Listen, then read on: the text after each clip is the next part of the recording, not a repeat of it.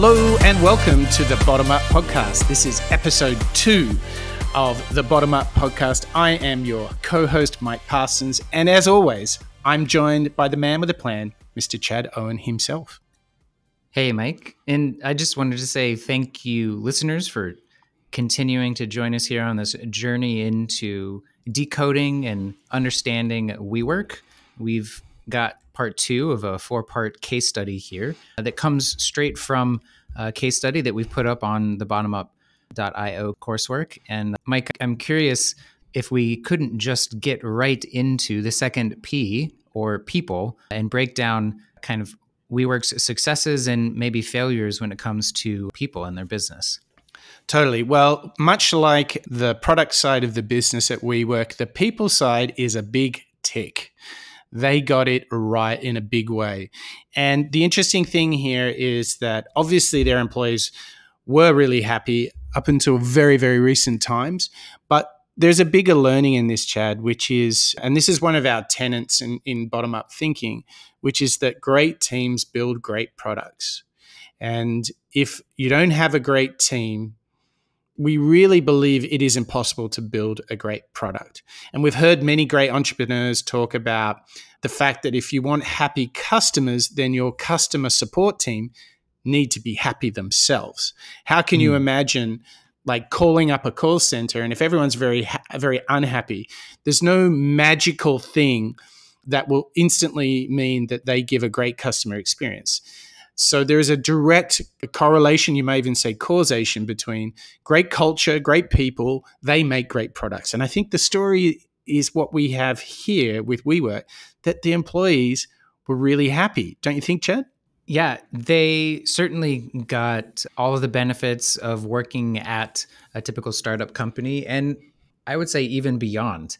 All employees got perks like insurance, wellness programs, unlimited sick days, which I don't know many people have. And, their work experiences would culminate in these annual retreats that were often treated like summer camp. I think they actually called them WeWork summer camps, but places like Big Sur in California and the coasts in England.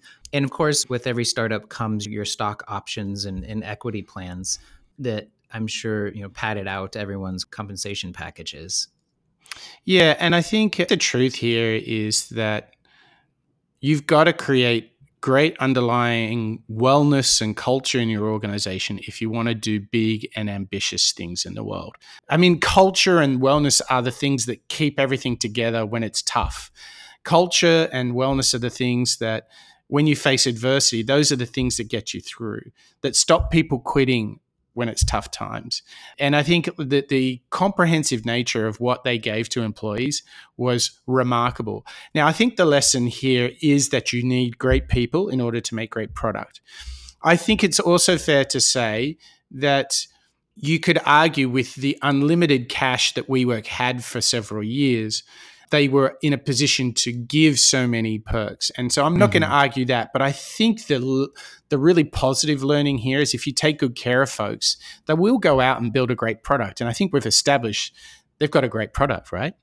Yeah, I think many of these benefits were even offered all the way down to people, that were the community managers and people in charge of operating and keeping the buildings going. So this wasn't things that were just offered to leadership teams or management. Yeah. And so these benefits and perks, you could say, well, they cost a lot of money, but if done in a proportional way, you can create a really great sense of wellness. And Chad, you and I have just worked on a project with a client, which was all about creating employee wellness through design thinking. And you can see how much people yearn to work in an environment that not only respects them and takes care of them, but gives them the benefits to have some sort of harmony in their life. And if you provide these things, it creates enormous loyalty, doesn't it? Yeah, and I think my experience of people that are former employees, current employees, they, of their own accord, have kind of created the WeWork family to support one another, both to find new jobs and opportunities within WeWork, but then when someone's ready to leave the company, also be very helpful in going through their networks and being sure that they're also landing in a good place once they leave WeWork. And as you're saying, these types of cultures, they don't just kind of happen by accident. It's very intentional, and I think it speaks to the types of individuals and hard workers that WeWork has been able to recruit over the years. Yeah, so one of the great ways that you can measure your company's culture and wellness is doing some form of NPS, so Net Promoter Score, asking folks how likely they would be to recommend the company to family and friends. And that can be a very good indicator of where you stand with culture. So that's called NPS. I've done that several times in my own organizations or with clients. Very, very good.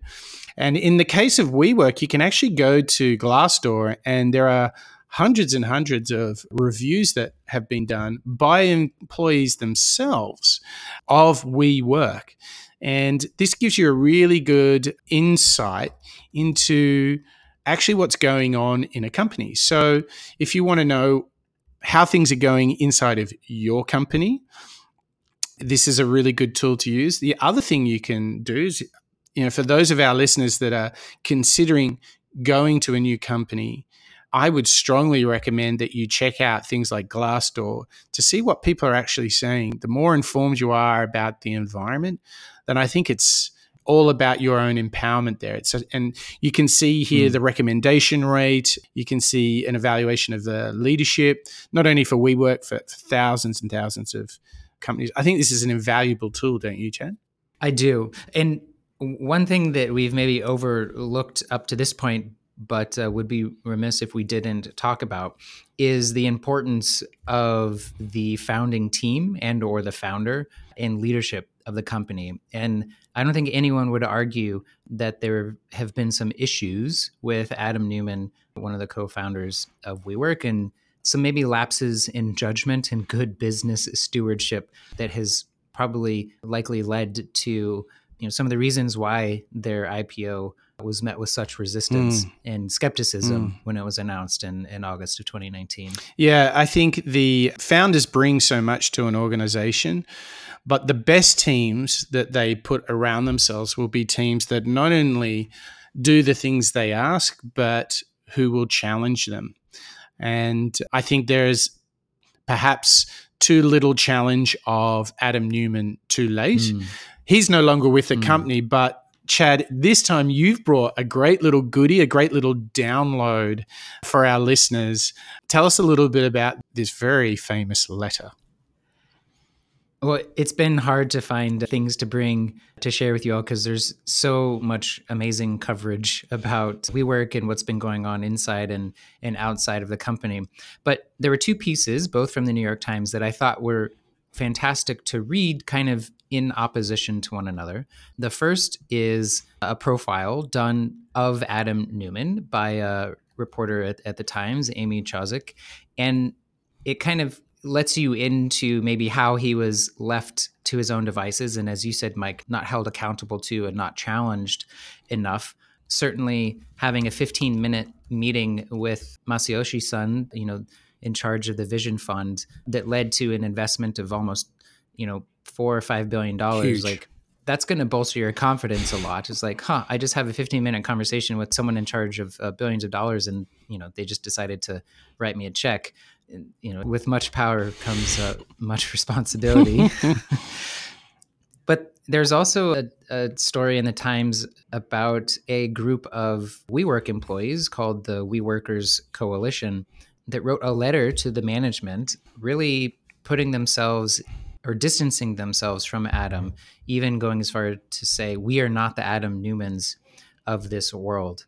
And so I think if we want to learn about how maybe people can go a bit wrong inside of an organization, reading these two stories, you really understand how disconnected, specifically Adam Neumann, but other members of the leadership team, how disconnected they became from their people and not, listening to the will and the wishes of their people. And, now they're trying to kind of organize and save the great culture that they had inside of WeWork, despite this mismanagement at the top. So there you got it. You got two great goodies to follow up on this if you're interested in that more cultural and team side. I want to say, though, that I think the biggest learning here is that we do confirm that great teams do, in fact, build great product. But I do want to put a little caveat on this. A great product does not necessarily mean a great business. So there we got it, Chad. That's the people side of WeWork. Before we run away, We've got two what more. are the next two shows? So we're going to talk about the promotion side of WeWork and then cap it all off with, I'm sure, what all of you are most interested to hear and learn about. And that's the profit side, AKA the business model side, AKA the vacuum that has imploded here in the past few months. But yeah, you have those two shows to look forward to as we continue the WeWork case study. And we'll have many more shows beyond that, including shows all from our design thinking masterclass, which is live now on bottomup.io, where you can go and sign up for yourself to get that design thinking course, this WeWork case study in video form, and many, many other materials for you to apply in your day-to-day. Well done, Chad. I think that's a great wrap. Thank you, everyone. That's another episode of the Bottom Up Podcast.